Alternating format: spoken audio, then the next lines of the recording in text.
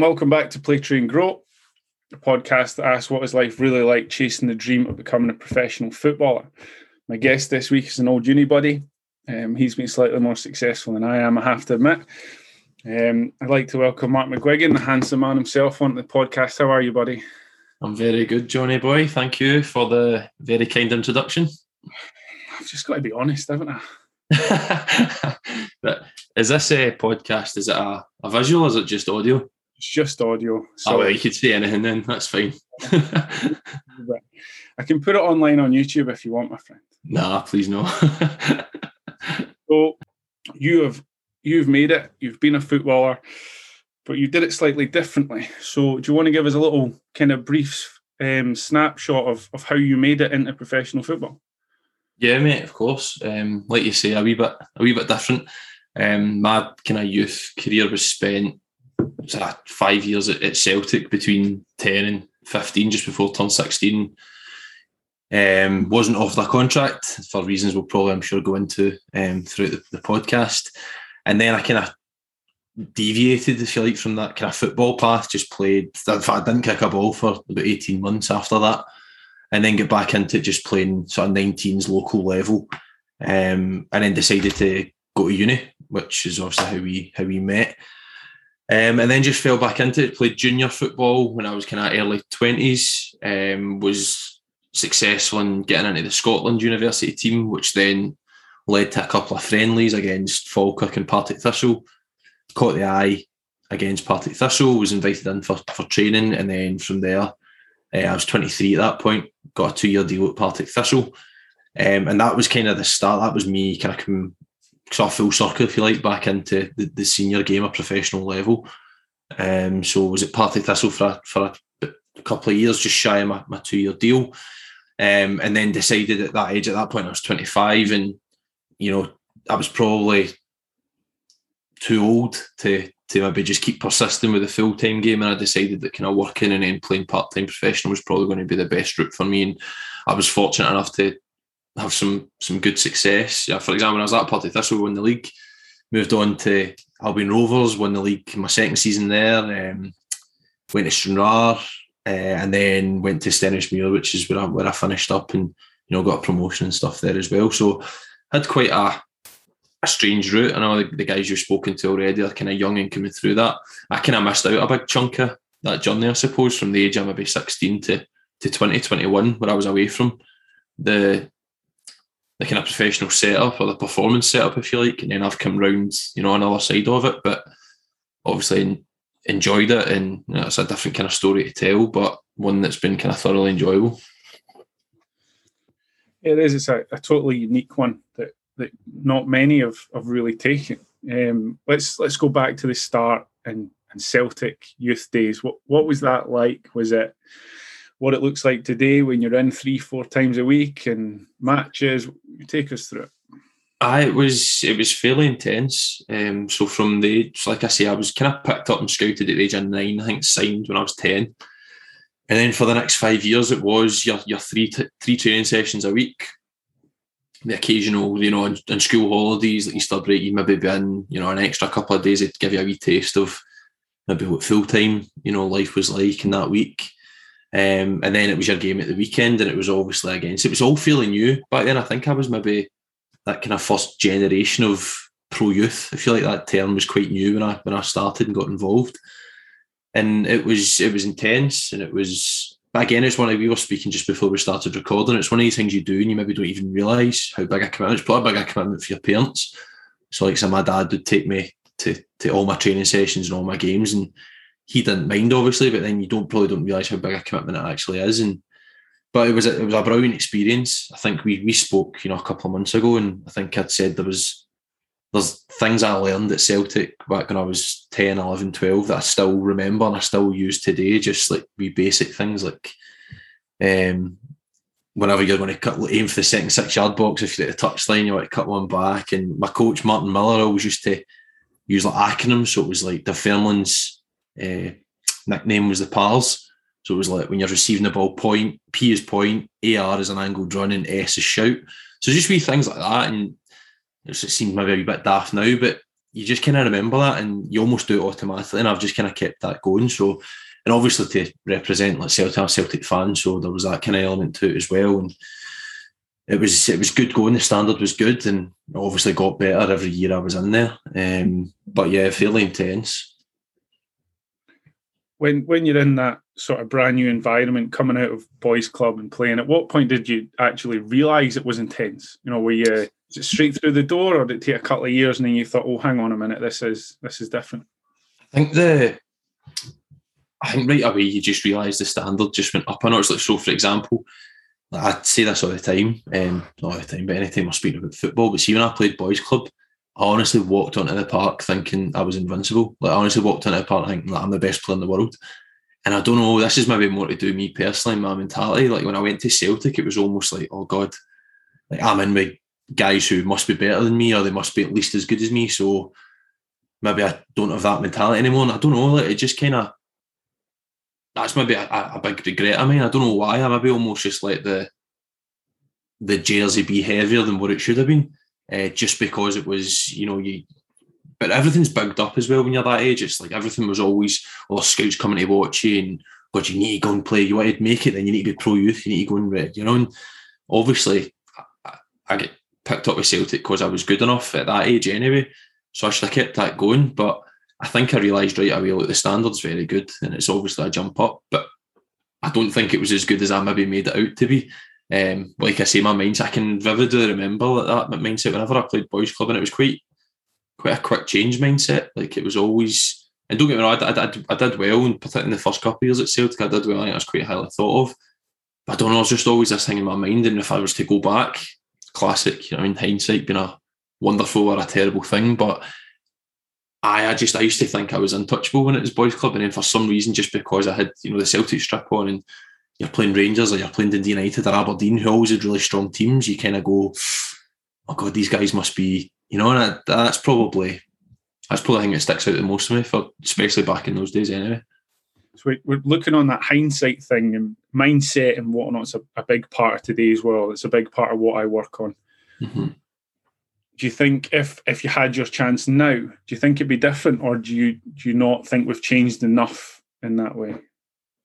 And for me personally, do you think in general, do you mean? Just you personally at the moment. Do you think, I think it would. I mean, like, just basic things like I spoke about it. I finished playing at the end of last season, but I would have conversations with guys at Steny, like say Greg Spence, who played full time with Celtic for a couple of years, and we would talk about it, and he'd be like, yeah, he's slightly different to me because he was sort of 17, 18 going and training with the first team.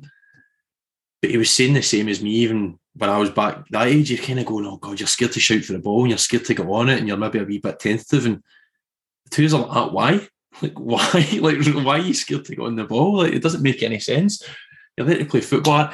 And speaking of like vivid memories, we played Hearts when I was at Celtic, down at Science Parks. I can't remember what age group, but I was maybe 13, 14, and Tommy Burns came down to watch. And Tommy Burns at the time was head of the academy. Whenever you saw Tam, it was like, oh God, like, this is like, I don't know, the tempo just get raised a wee bit. But he watched the first sort of 20 minutes of the game, and I basically hardly touched the ball. And I remember, I think I was playing midfield, and I always remember him. I went to take a throw in, and he was like, McGuigan, get on the effing ball. And I was like, Christ, and from there, like, I just took a pass, played a pass, started getting the ball. And I was like, this is easy. But leading up to the game, I was very much, sometimes that's why some games I would go into feeling, oh God, I don't know, like, maybe just didn't have the confidence to really go on and stamp my authority in a game. And that's the biggest thing. So if I was to go back, I would be like, aye, give me the ball. And so what if you lose it? Who cares? But at that time, I just wasn't mentally strong enough. Maybe it wasn't mentally mature enough to appreciate that. But of course, that's the classic, isn't it? And if you could go back, you would do it differently. But I definitely acquired that, I think, particularly as I progressed through my football career in my kind of mid to late 20s. I was fine. I didn't really care about losing the ball, but I just wish I'd had that when I was younger, back when I had the opportunity when I was at Celtic. Was it just a mind thing, or is there a physical part to it? Was there a tactical part to it? I think to begin with, it was just a mind thing. I mean, part of the reason that I didn't get a contract at Celtic ended up being physical. Just at the year before they gave out the contracts, obviously 15 turning 16. I was a late developer, so I felt, I was going to training against some of our guys and I was a mile off it physically. I just couldn't keep up with them, cardio wise. I couldn't keep up with them strength wise. I playing against teams, like I just didn't feel, it was almost as if it was a mismatch. You would have said I was playing like above myself. So there was definitely a physical element there. And I think I kind of withdrew even more. But before that, like I said, I did well at Celtic and I was quite highly thought of, but I just could have done more. I feel as though I could have stamped my authority more if I had that mindset of just give me the ball, I don't care. So I think maybe in the first couple of years, 3 years at Celtic, it was probably just a mindset thing. And you like to think that you would kind of grow out of that because it's kind of the same group of boys you're playing against each year and you get to kind of know them. But I just don't think I ever really, if I'm being honest, and it's obviously easier to be honest kind of the older you get, but never really took the bull by the horns enough to go, like, this is my opportunity. I realise that this is not going to come around again, so I'm going to go and and if it doesn't happen, then fine. I was very much of the mindset, I'd rather not make a mistake and not get called out for it than go and take that risk and maybe go and change a game with like a goal or a key pass. So I think in the early part, it was more mindset, but then as the other lads in the team started to kind of, take their growth spurt and they were bigger and stronger and physical, then a physical part started to kind of come into it, particularly before I left. Can I then add in here about trust? So I was talking about it today actually with a friend that I talked to a lad in one of my episodes, and off the podcast, he'd said to me that he never felt like he was trusted after he moved on from me. So he left me at 12 and moved on. Mm-hmm. And I thought that was such a staggering thing because he went the whole way through the academy pathway. So do you have any thoughts then about trust, whether it's from coaches or parents or teammates that might have added to that? I think my particularly my first couple of years at Celtic, like the coaching was like second to none, really. Like I had Martin Miller for a couple of years, Pat Gardner, Michael Halloran, and then I think it was Martin Clark was my coach when I eventually, wasn't playing as much. And whether it was, again, this is something that I don't know, maybe I've created this in my head, but as I moved through, particularly when it got to the stage where I wasn't physically up to it, I then maybe started to create something in my own head that, the manager doesn't rate me, but why does the manager not rate me? Well, he's not playing me. Why is that? Well, it's because I'm not physically, strong enough. So you start to kind of add a lot of things into the mix, and then you start to, I don't know, kind of withdraw even more, and you just kind of go into your shell. And then when you do get your opportunity on the park, you feel as if he's playing you just because he has to. He's giving you 20 minutes just because. It's not really because he thinks you can go and make a difference in the game. So that's probably a lot to it. And when it comes to, the trust aspect, that was a kind of big thing, particularly when I signed with Partick Thistle.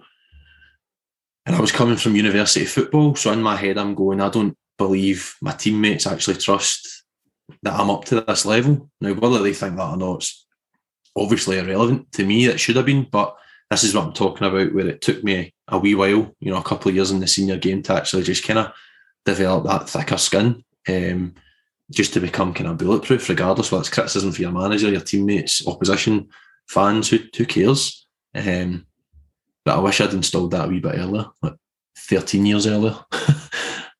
No, I mean, it's phenomenal that just to get that information from you, that you built this almost inbuilt story as a coping mechanism, and it's a phenomenal bit of honesty there. And I think I see it. I've had a number of years in academy football now, and I think I see the same thing. Now, that's not always directed at the coaches. Sometimes it's directed at parents. Sometimes it's directed at players.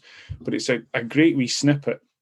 Oh, of course. And I think when you talk about parents as well, like I'm the oldest of my brothers, and my youngest brother, Anthony, is 9 years younger than me, but he was involved with Hearts. Similar type of story to me, but it was more injury that kind of curtailed Anthony's progression than mine. But if I could compare my dad with me to my dad with Anthony, he learned a lot as well, because we would go home in the car and it would be, we could play, I don't know, Dundee away, and you know how far Dundee is for, where we're staying, you're talking about an hour and a half, an hour and 40 minutes, and it would just be the full way about how it went, what I could have done better, or you did well there, but remember blah blah blah. And even in the way up to the game, it was like, remember you need to do this, you need blah blah. And it was just like an overload. And I think that was too much at that age. So I always remember watching a documentary, Alan Hansen, can't remember what it's called, Football. I can't remember, but he did a documentary when I was a wee guy, and we taped it and I watched it in repeat. And Joe Cole spoke about, he was like, oh, my mum and dad were just chilled, yeah, they just never really spoke about football. It was all just, yeah, well done, and you come. And I watched that and I was like, I could maybe do with that. But then I see what he was like I say, my dad with my younger brother Anthony, it was a bit better. It was almost like he learned as well. Like, we can't just, bombard. So there's a lot to it. There's a lot to the kind of recipe, I suppose, of getting through the system and making it. And I'm not saying that's a reason why I didn't make it, of course, but it's just one wee thing. Again, another additional thing that I probably could have done without. The constant analysis and overplaying things and stuff at the age of 12, 13. It's important because there'll be parents or coaches or maybe even young lads listening to this, and it's to hear it from someone who's been through it. Yeah. I think holds more value than comes for me, just coming from the coaching background. I'm one just of it's just another perspective, because your input's as valuable as mine. It's just another perspective, and I've not had your experience of the coaching side of things, so you'll have a totally new perspective that I could learn from, and how the coaches see things, because your job, and I know the coach's job when I was going through it, is not easy. So you're having to deal with parents in particular. Like, it must be pretty constant. Parents are wanting to find out, oh, do you rate my boy? Is he going to get kept on next year and stuff like that? And all the while you're in charge of, a squad of, I don't know, maybe 15, 16 young players who have all got that dream of making it as a footballer. So no, it's probably not so much value. It's probably just a different perspective on both. I appreciate that, and I think the best example, and just because we're talking about parenting, that I was given on one of my other podcasts, was that the parenting environment should be the sort of harbour. So the kid set sails and goes out to football in the choppy waters and the high seas or the high winds or the beautiful whatever it is. But whenever they come back to that harbour, it should be a harbour. Yeah, aye. And when that's a good way, isn't it? Yeah, when they want to communicate, they can go communicate. Be the one that listens, not the one that asks the questions. Of course, aye. No, that's a good way of looking at it. But I understand it must be hard for parents as well, because like I remember going to watch my youngest brother play, like I say, and even I sometimes I'm getting a bit excited and I go, wait a minute, Mark, you've been through this, you know exactly what this is like. So you just kind of need to remind yourself to rein it in a wee bit. But no, it's definitely a good way of looking at it. And just to kind of finish off the sort of Celtic youth bit, before we talk about being released, which is always difficult no matter how. What was the best memories from that time? Games, or a game in particular, or what would I? Yeah, the one that stands out is probably just because of how that period of time I think it was under 14s maybe, and it was when Celtic got to the UEFA Cup final, the first team in Seville. But at the time, I think it was maybe under 15s actually. The squad had kind of entered into this European Championship, kind of mini Champions League thing, in Lake Garda in Italy. And then, of course, but this was all planned before Celtic got to the final, and then Celtic, get to the final. My whole family booked up to go to Seville, and they were just basically, look, Mark, it's your choice. You can either come with us to Seville or you can go and play. I regret it now, but I should have went to Seville. But no, I decided to go and play. I decided to go and play in the tournament, and we got to the final, and that just always stands out for me. I don't know why. Obviously, we get to the final is a great thing, but we played Lyngby from Denmark, Kiev, Verona from Italy, AC Milan. We beat Sturm Graz in the semi-final, and then we get beat 2-1 by Anderlecht in the final. But just that whole journey, it almost felt like we were kind of mirroring what the first team were doing. And there was a lot of boys in the team that weren't like Celtic fans, but it was just like a good time just for everyone to be together. And it was like a kind of microcosm, if you like, of what the first team were doing and what they'd done. And like the experience as well, some of the players that we get beat 2-1 off, like I say, off Anderlecht in the final, and it was 2-1 going on 9-1. Like, they were exceptional. And I still, to this day, maintain they're one of the best teams I've played against. They had a wee lad in the middle of the park who was half the height of everyone else. He'd long hair and he wore this kind of like John McEnroe style like headband. It just looked like you would never pick him out and go, but he was unreal, like middle of the park, just so good at receiving the ball. And that just always stands out. And obviously we didn't get the result we wanted, and the first team didn't get the result we wanted either. But like just overall, like that, it was just a brilliant experience just to go through that, and to play against different clubs who are obviously like world famous, kind of your age group was a nice time. So that one probably stands out for me. I love it. Is there anyone from then that you know that made it off memory? Well, that's the thing that I always remember trying to. I forgot. I stupidly forgot. But Anderlecht striker was just one of these like freaks of nature. Like he was like Lukaku just now. You've probably seen like pictures of Lukaku when he was like 15 against the boy. It's just like that was what it was like. They had this striker. Can't remember his name. I'm gutted. I wish I'd but I was always like at the time I need to remember and look out for him, and I wanted to remember the captain, but I've never really seen anyone that's kind of stood out and gone, oh, they've gone on and kind of made it at a good level. They'll say they might have done, but I suspect with the lad that played up front, he's maybe just been caught by everyone else like physically, and that's maybe why he was just such a standout at the time, just purely just because of his physicality. But like in my team, like Paul Caddis, who's had like a good career, he was in the Celtic team, and then like Cy Ferry was like in my age group as well, but Simon always played like a year up, just because of like his talent as well. So it was we did a good team, good mix of boys as well. But no, it was just a brilliant experience. Yeah, I love that, and it probably moves on as a nice segue talking about this big beast playing for Anderlecht, and you being released at 15 or 16 for being too wee.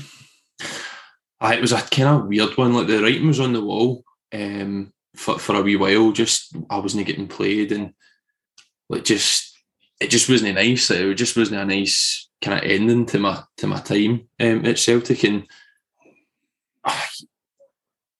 I'd maybe gone 4 or 5 months. And I don't know, do you still do? Is it still 3 periods at youth level? Or is it still 3 like 25s or 330s? Aye, so it was the same back then. And you're lucky if I was maybe getting the last 20 minutes of a game, or maybe I wasn't even getting on at all. If we were playing like an Aberdeen, for example, or a Rangers, they were always like big, strong, physical teams, and it was pretty much the team was getting picked to win, which is fine, fair enough. But that it just made the conversation with Tommy Burns, my coach, and it was pretty much just look, he's not physically at a level, and we don't see him being at a level soon where he's going to be able to compete. I think my dad tried to make the case, like, you can give him a year at YTS and see if he grows. And see, to be fair, like I probably didn't take my proper growth spurt till I was maybe 18. So who's to say if I got a year that I maybe wouldn't have done it? And again, looking back and being honest, I probably let that define me a wee bit as well. I was one of the youngest in the squad. I'm born in November, so I know there's now all this research and data about the relative age effect and stuff, which wasn't particularly well known back then. But I almost let it kind of, again, just talk about that mindset. I was always like, oh, I'm smaller than everyone else, or I'm not as strong as guys I'm playing against. So I just kind of let that define me as such, whereas I should maybe have tried to wear it like a bit of armour and just be like, I may be small, but do you know what? I'm going to go and show that what I can do. I'm going to go and show that I'm at least worth a consideration for a contract. So it's one of those ones, at the time it hurts and it stings and you're blaming everyone. You're blaming, everyone but yourself. But now, retrospectively looking back, if we're talking about things you'd have done differently, then I definitely wouldn't have just allowed it to almost define me, and I wouldn't let it affect me as much as it did at the time. I mean, that's so honest of you, and it's such a great picture. But you've obviously, when you've been in these environments, you've still absorbed all the information because you've taken a grounding from Celtic and through training that's allowed you in a few years' time jump into full-time football. So what was Absolutely. It about learning? Did you just absorb it easy? Did you go home and practice ridiculous amounts? What was it like? Yeah, I did, mate. Like, honestly, like I was always been probably maybe the equivalent of a lot of teachers, a pet or a swat, but I just always absorbed football coaching. I always absorbed what any coach, that even goes for when I played boys club as well. I would always, it was my dad's mate, Michael, that ran the team, and I would listen to him. And then I was always just a good listener moving through through the academy. I think that was always just really important. And then I would practice religiously, like still speak about it.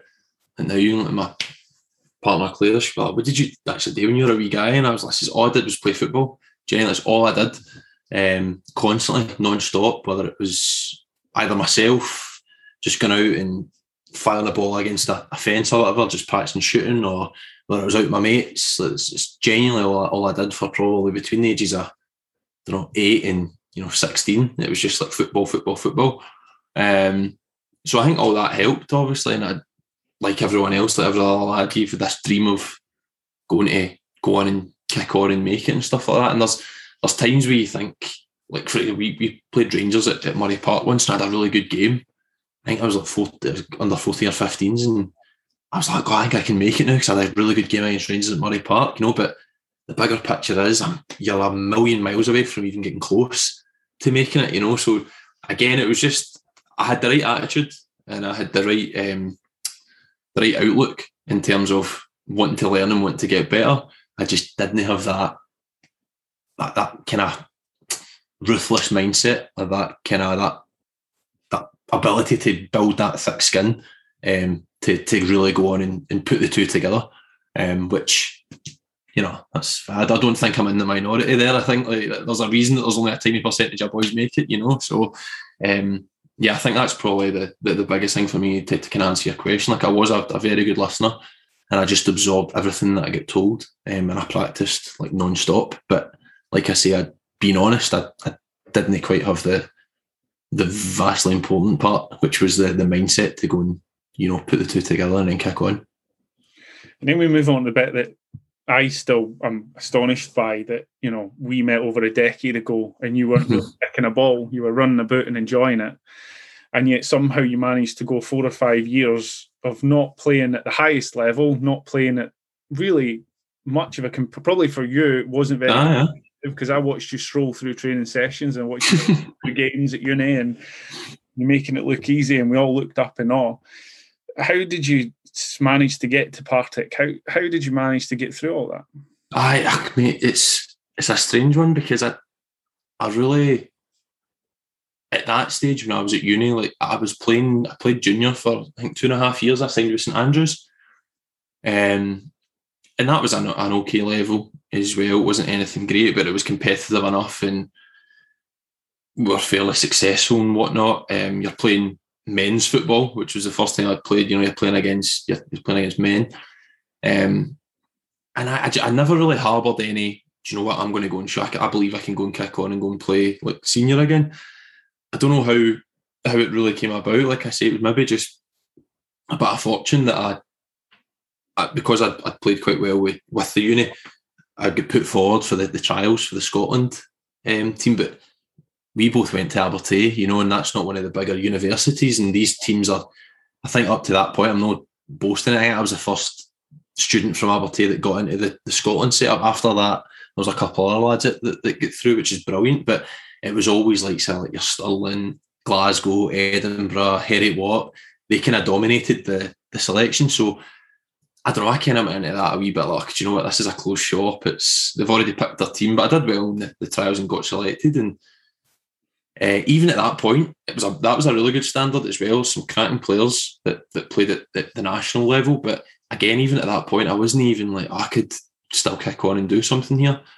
And it just so happened that the first friendly we played was against Partick Thistle. I get selected for it, scored 2. Luckily enough, Jackie McNamara was there that night. Simon Donnelly was playing for Partick Thistle. I don't know, I just kind of felt, I was like, I did well there, and I felt good, and I felt, I didn't feel like I was I didn't feel like the level was too far above me. I felt like I held my own really well. I scored a couple of goals, and then just a few days later, kind of Partick Thistle managed to get in touch, and they were like, we were impressed with what we saw. We'd like you come and train. So we had an international against Ireland. So I think I played that 2 weeks later. Then after that, went into train with Partick Thistle and did well. Kind of scored on my debut, I scored my debut against Ayr, and then got a 2-year deal out of it just through probably fortune. But then I don't know. It was just one of those strange ones. At no point, genuinely, and I hold my genuinely, like I would have loved to have had the opportunity to play senior if it came about, but it was never in. That was never kind of the sole drive. It just came about just through kind of circumstance, and I suppose taking opportunity when I probably didn't appreciate how big the opportunity was. Maybe that's why I did it. Maybe if I'd realised I'd have frozen and choked, I don't know. But it just kind of the kind of stars aligned, if you like, and then from there, that's the rest is history. You feel it though, like I can feel it. The tone of your voice has changed. You feel freer. See, as you're describing this time through uni and then into it, yeah, you're actually talking freer. Totally. It's your manner and your tone and everything's changed from your Celtic times to now, and that freedom is really empowering, but also really important. Oh, 100%, mate, 100%. If I have to speak to any academy player now, it would be like that's a big question. How do you instill that? How do you instill that freedom for the players to go in? And as a coach, you'll have seen it. You do your best to create that environment where, and by the way, the coaches at Celtic did that for us as well. But if a player's just, I don't know, how do you allow that player to go and play without freedom? But no, that you're dead right. And that's probably a big part of why I was successful in managing to get back into the senior game. There was that freedom there. Obviously going and playing like friendly, you realise it. You look and God, Jackie McNamara's there. You'd be daft not to realise, God, if I'd put a performance in, you never know. So there was that, but it was never. I never felt that pressure. I did play with that freedom, and it's just one of those times again. Probably going back to boys' club, I probably didn't feel that way for I don't know 12, 13 years going onto the pitch with that freedom. And then the result was that I was lucky enough to get signed. So. It's quite interesting. I suppose I probably never really thought it myself until you've mentioned it there. But there definitely was the shackles were off, I suppose. I'd like to ask you, just when we're on this sort of move about culture, what was the culture like? Because I know what our culture was like at uni, and I imagine it was slightly different moving out. A wee bit different. A wee bit different. There was no dirty pints for man of the matches, so. Yeah, so you do a few dirty pints, Johnny. That's because you were man of the match most weeks, though. I picked up on different sports as well, though. Yeah, no, mate. Yeah, culture was just totally different. Of course, you asked earlier how quickly did you realise that the standard went up when I went from boys' club to pro youth. It was the same at uni level to Partick Thistle, who were in it was the last season. It'd been the first division. And then it changed to the championship. Fitness was a big thing for me. Like, I've never struggled with fitness. Like, my whole career, whether I've always been regarded myself and been regarded as being really fit. But there's just that difference between, being part-time fit and then going in and playing full-time football. And I remember doing my first full-time pre-season at the age of 23. And again, like, you think you just think you're fit and you go in and it totally took it out of me. I didn't, refuel properly. Was getting kind of back pains and stuff and strains just through not being conditioned. But eventually you kind of catch up and you start to, get to the same level as the rest of the guys. But yeah, the culture was, especially when, Jackie was a manager and the career he's played at the top level like all these days. So he's very, very keen on, transferring that and wanting the same from us. And the thing is, at Partick, it wasn't as if we'd like big fancy training facilities or anything. That wasn't anything special, but the boys that were there all had the right attitudes, like all wanted to, apply themselves in the right way. And ultimately that season, Jackie left to go to Dundee United, kind of 3/4 of the way through. But that squad, that was the year they won the league, and it went up to the Premiership as it is now, and they kind of stayed there for 3 or 4 years. So, definite change from university. Not as enjoyable as uni, but definitely it was better for me professionally.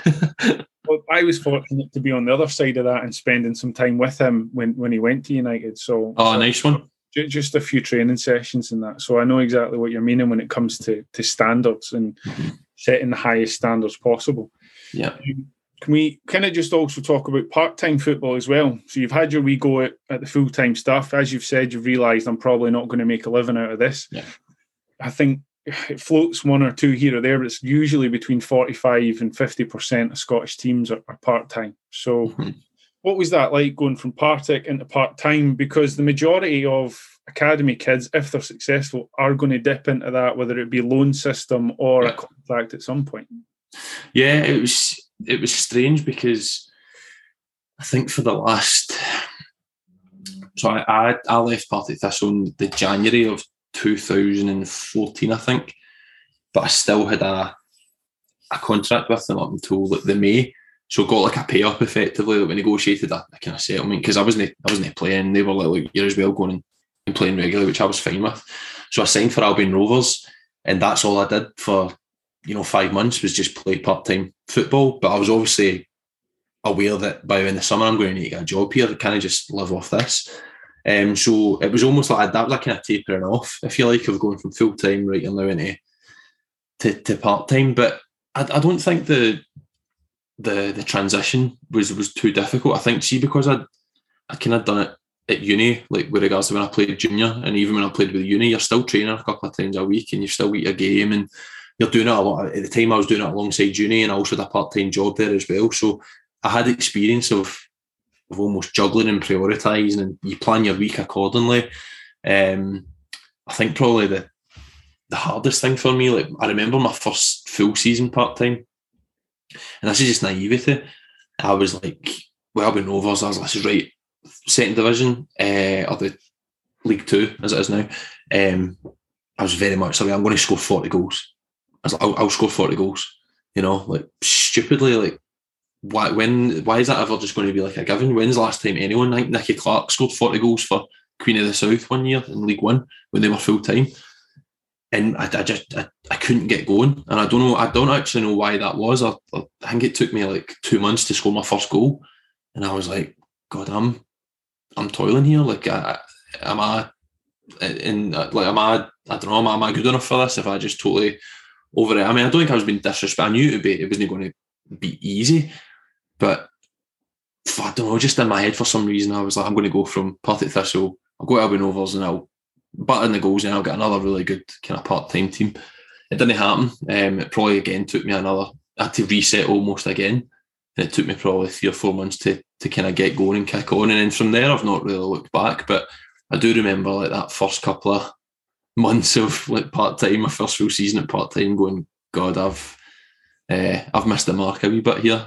So I had to kind of have a wee word with myself and get the finger out. So if we look at it from let's say a sort of tactical, physical standpoint, when you drop from the full to part-time, what did you notice, or did you notice anything different? Yeah, I mean, I think sharpness is a big thing, because in my first season with Partick Thistle, I went on loan to Albion Rovers for, I think, 4 or 5 weeks, and I felt really, really good because I was training still full-time with Thistle, but then I would go and train, I think, once a week, and then I'd play at the weekends. And I just felt sharp. I felt ahead of the guys I was playing. That sharpness, that kind of quickness of thought, and I just felt really, really good. And I did well on loan and get recalled and stuff. But then I think when you go to part-time, like you kind of almost regress to the mean, like with everyone else, because everyone else is training part-time as well. So that's the biggest thing, is just that sharpness of, physically sharp, being able to kind of get that kind of half yard away, but then also mental sharpness as well. I definitely felt like things levelled out when I started training, when I stopped training full-time, and stopped playing, obviously, like a higher level of player as well. When you're not in about that every day, that affects it. So that was definitely the biggest thing that I'd noticed, dropping down the levels, was just the sharpness, because the physicality is still there. You're still playing against, centre halves whose number one strength is heading the ball and smashing strikers, so that doesn't change. So yeah, definitely the sharpness was the biggest thing. Were you able to maintain the joy and the fun at this point? You've gone uni, you can't believe what's happening, then you get into full-time football, and now you're kind of a wee bit more back down to earth again. Yeah. Is it still as fun? And the initial part, it maybe took me a wee bit, because I don't know, maybe you feel as if your pride's maybe been dented a wee bit, maybe ego's taking a wee bit of a hit, because you graduate from uni and you're like, I play football full time, and the championship, team's doing really well, not playing as much as I would like, but you're still in and about it, you're still part of it. And obviously I realise now that, no one really cares. No one's really judging anyone for going from Partick Thistle to Albion Rovers. But again, in my head, and for me, I'm going, oh God, folk looking at me going, he failed. He couldn't get another contract at full time, or he didn't go and establish himself. So again, all that was probably in my head. And that's a big part of what I was saying earlier on. But from that point, maybe the first 6 months at Albion Rovers, maybe the first 6 months after I left Partick Thistle, I kind of let that bother me. But then took, a conscious decision. I said, this needs to stop. I need to start kind of stealing myself a wee bit. And from then on, just bit by bit, you almost train yourself to just become psychologically stronger. And then I got the joy back, and then the freedom comes back, and then the goals start going in, and you enjoy going to training and stuff like that. And then from there, I can really, I never really looked back from there. And I loved the kind of remaining, 7 years of my career after that. No, it's good. It's good that it just took time, but you managed to go again. Mm-hmm. I want to move a wee bit on, and I want to kind of look at how you then perceive youngsters when they came into your environments, because you would have probably had players come in on loan that were from Rangers, Celtic, Hibs and Hearts, Motherwell, and then players that would have been released and then join the clubs you were in. So what was your sort of perception of them when they came in, and what did you think usually when they came in the door? I mean, I think my experience of young lads coming in on loan has been quite mixed. But particularly in the last sort of 2 or 3 years, I've always taken it upon myself, because by that point I was more of a senior figure in the dressing room, and I'd always do my best to really look out for them and help them, not just help them settle in, but help them on the park as well. And I think particularly probably in the last couple of years, I managed to strike that balance of, you maybe say you're digging them out, but I always think there's a way to do it with young players. You're not just shouting, abuse. I would actually try my best to actually take them aside at the end of the game and talk to them. So I would always do my best to help them. But I guess over the course of my career, it's been quite mixed. You would get boys coming in on loan, like Harry Payton would come in to Stenhousemuir from Hearts. He's now at Ross County. And Harry was exceptional for us. Great attitude. Looked after himself physically, clearly got a very good head on his shoulders, and applied himself in every training session, in every closed door game that we had, and every competitive game that we had. And I was almost like, brilliant. That's what you want to see from a young lad who has got a real drive to go and be successful. The flip side of that is you would get loan players coming in from the top league, 16, 17, and they're coming in with like the Gucci wash bag and stuff like that, and they're training with Albion Rovers, they're training with Stranraer, training with Steny, and I mean, it frustrated me a wee bit. It was almost like some of them you don't actually realise what you've got, and you're not going to realise until it comes end of the season and your club say, you've not kicked a ball for Albion Rovers, so how are you expecting to get into Celtic's first team or the United's first team or whoever? So it would be quite frustrating sometimes. But like I say, for every, one or two that frustrated you, there was the same number that you at least saw that they had the right kind of mentality and the right mindset. So kind of mixed overall. What do you think the culture is, not just maybe in the teams you're in, but maybe the leagues, to actually develop these players? Because I mean, we don't produce enough players overall. So definitely not. I think that the lower leagues should be made to make talent, give them game time, create that transition. What do you think the feeling is down in League Two, League One, Championship sort of thing?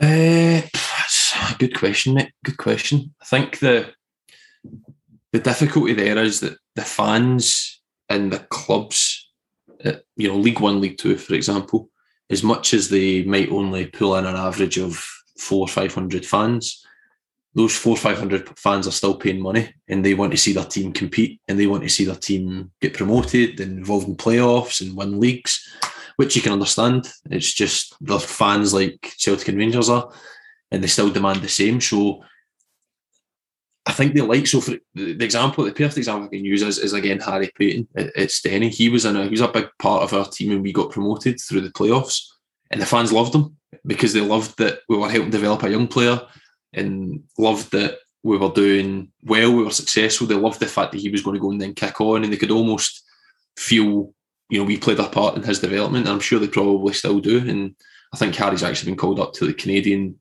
national squad and stuff, so he's doing great, which is that's the kind of perfect journey, if you like.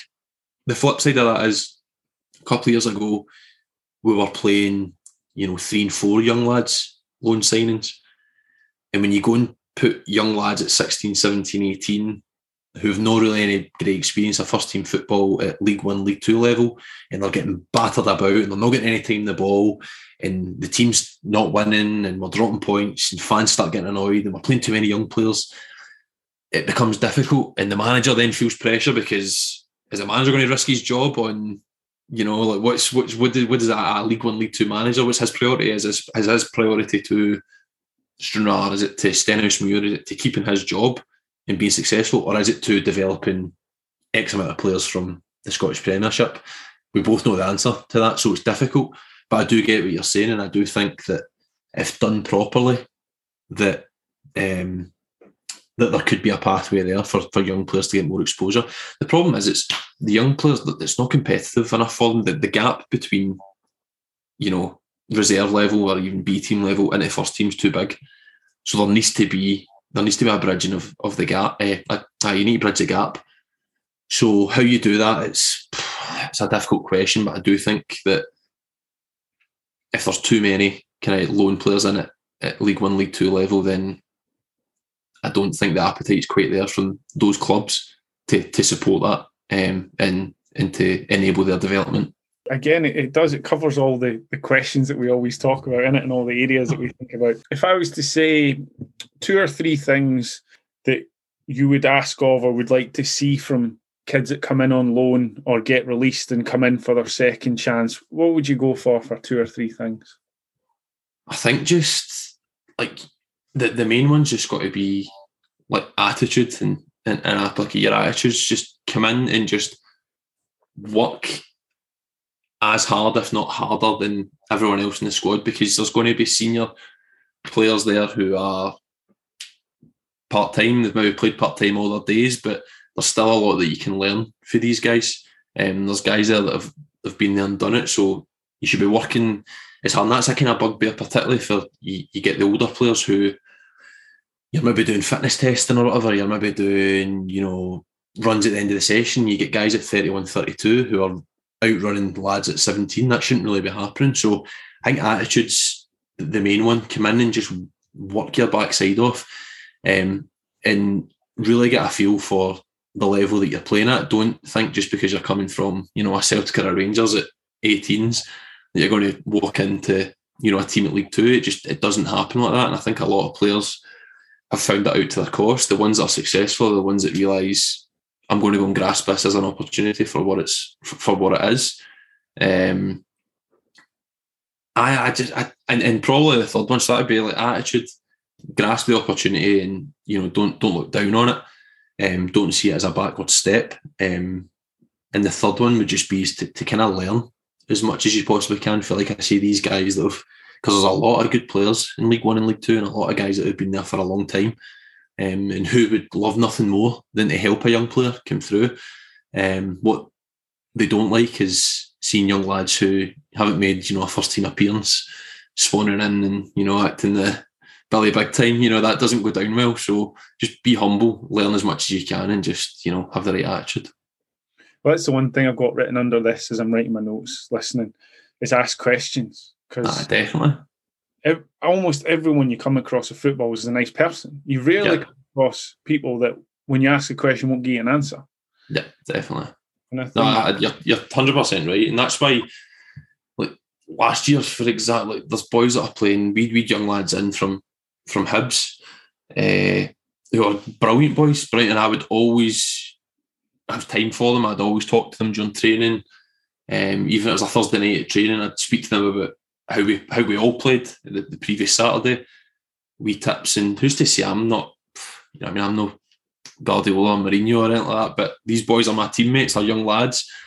I've at least played the game a wee bit longer than they have, so if there's anything I can pass on I'd like to think that they would take it on board, or at least kid me on that they were taking it on board. But the young lads we had last season were all really receptive to it. So that's a big thing, definitely. I mean, particularly for somebody playing in your position who, has maybe got 10 years experience playing at that level. I mean, we're no daft. We're not saying League One and League Two is, up there with League One and League Two in England. However, it's still a decent level and there's some very good players there. So absolutely, ask questions and just absorb as much as you can.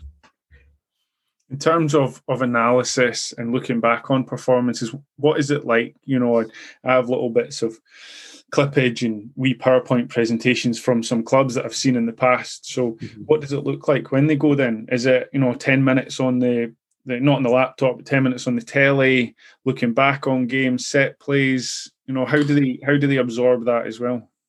In terms of our clubs, how did we do analysis? Clubs like pre-match, post-match. Yeah, to be honest, the actual implementation of analysis wasn't something that was done an awful lot at any of the clubs I was at. Not it wasn't like a set.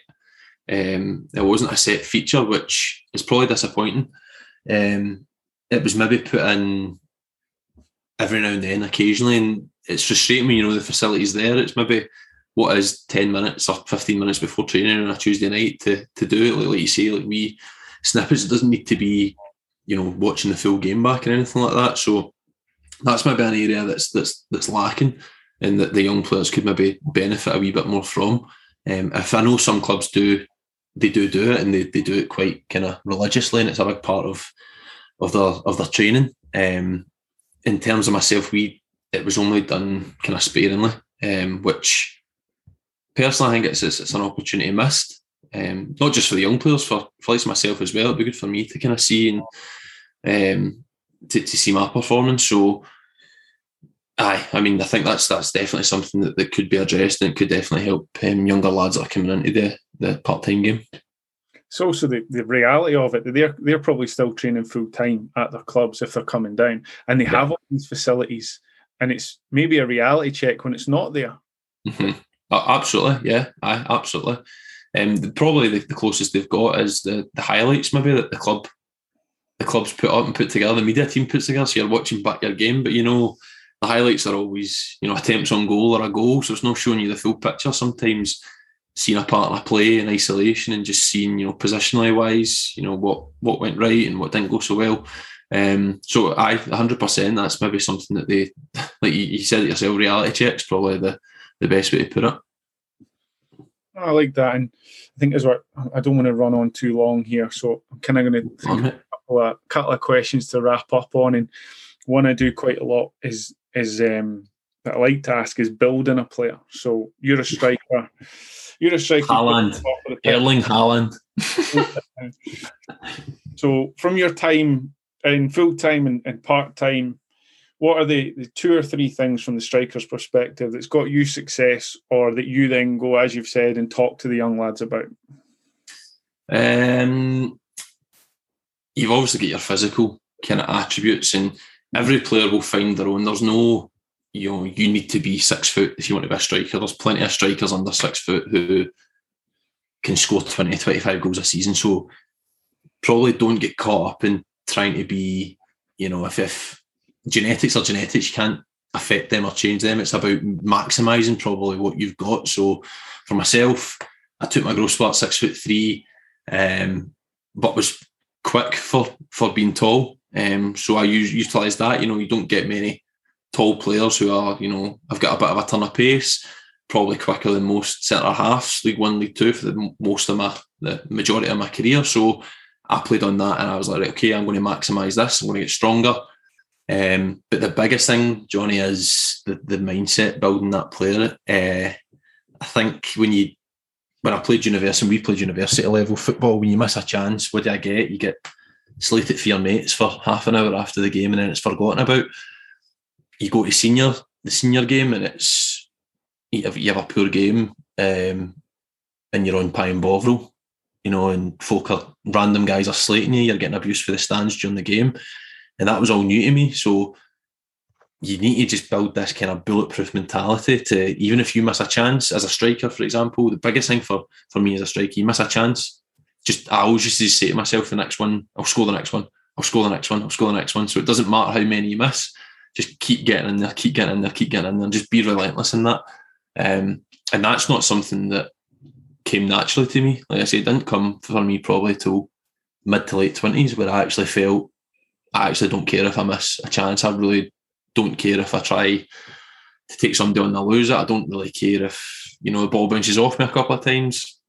It's going to happen. So the biggest thing when it comes to building a player, or for me building a striker, is just that kind of ruthless mentality where you need to just accept mistakes are a big part of football, and unfortunately you'll make a lot more mistakes than you get it right, kind of thing. So it's just about living with that and not really letting it bother you. And from the physical side, it's just maximising what you've got. Like I say, genetics are genetics. So if you're 5'8", you're, I don't know, you can't say you want to be 6'3" or 6'4". It's not going to happen. So just maximise what you've got.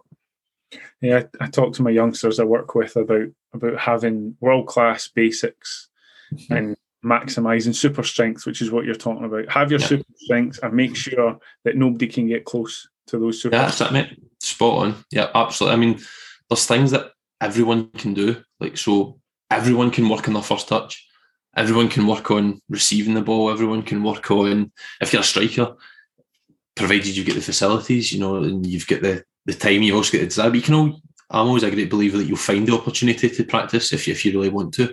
Strikers can all work on their finishing.